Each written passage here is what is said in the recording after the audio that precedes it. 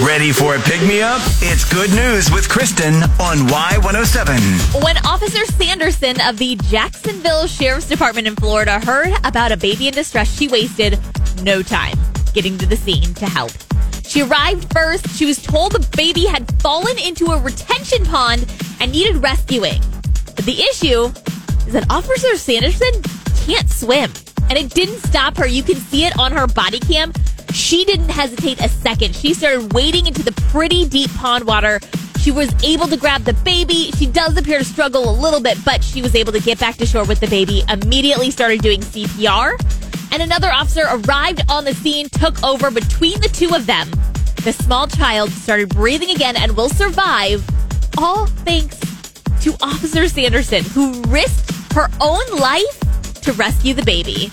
Good News with Kristen. Catch every episode on demand now under podcast at Y107.com, on the Y107 app, and subscribe where you get your podcasts.